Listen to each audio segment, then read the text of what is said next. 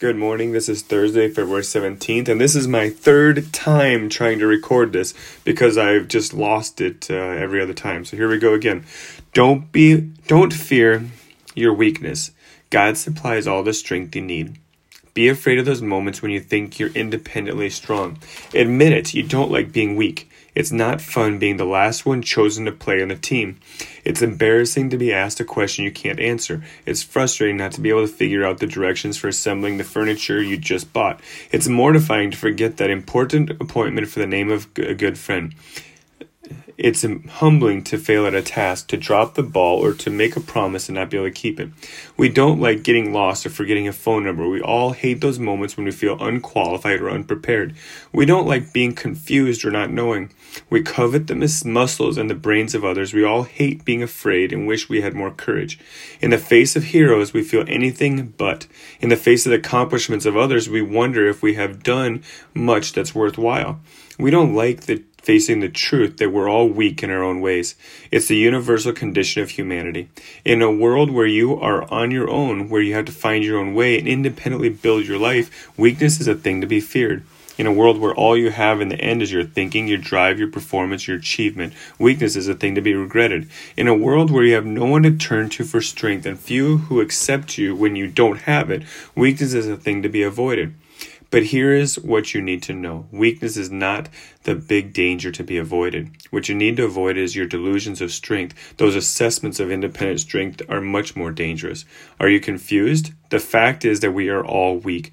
We're weak in wisdom, weak in strength, and weak in righteousness. Sin has left us weak of heart and hands. It has left us feeble and lame in many ways. But God's grace makes weakness a thing to be feared no longer.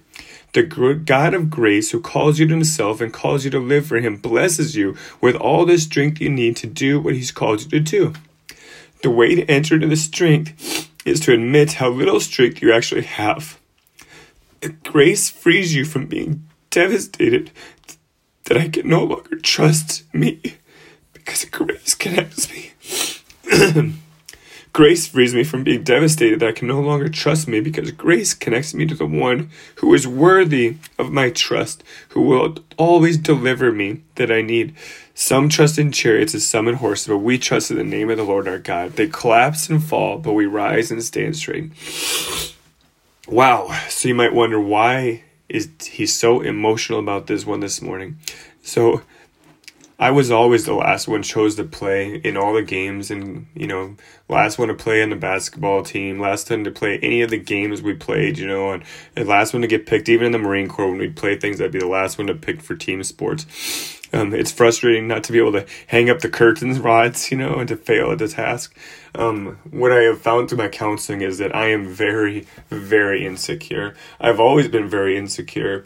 So I've covered it by pretending not to be weak. I have tried to be strong, to pretend to be strong, to pretend things didn't hurt me, and to become callous and hard. And it's been hard to see how weak I am, how insecure I am. Anyway, so it's been really, really hard. This is already going long, so I'm going to just read the Psalms, and I'm not going to pray on this one today. I've got a lot of praying for my... Okay. Psalm 27. The Lord is my light and my salvation. Whom shall I fear? The Lord is the stronghold of my life. Of whom should I be afraid? When evildoers come against me to devour my flesh, my foes, my enemies stumbled and fell. Though an army deploy against me, my heart...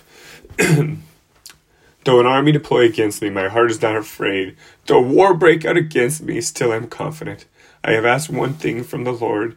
It is what I desire, to dwell in the house of the Lord all the days of my life, gazing on the beauty of the Lord and seeking him in his temple. For he will conceal me in his shelter. In the day of adversity, he will hide me under the cover of his tent. He will set me high on a rock. Then my head will be high above my enemies around me. I will offer sacrifices in his tent with shouts of joy. I will sing and make music to the Lord. Lord, hear my voice when I call. Be gracious to me and answer me. In your behalf, my heart says, seek my face. Lord, I will seek your face. Do not hide your face from me. Do not turn your servant away in anger. You have been my help.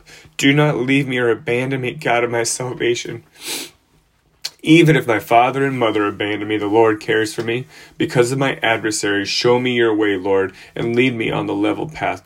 Do not give me over to the wall of my foes, for false witnesses rise up against me, breathing violence. I am certain that I will see the Lord's goodness in the land of the living.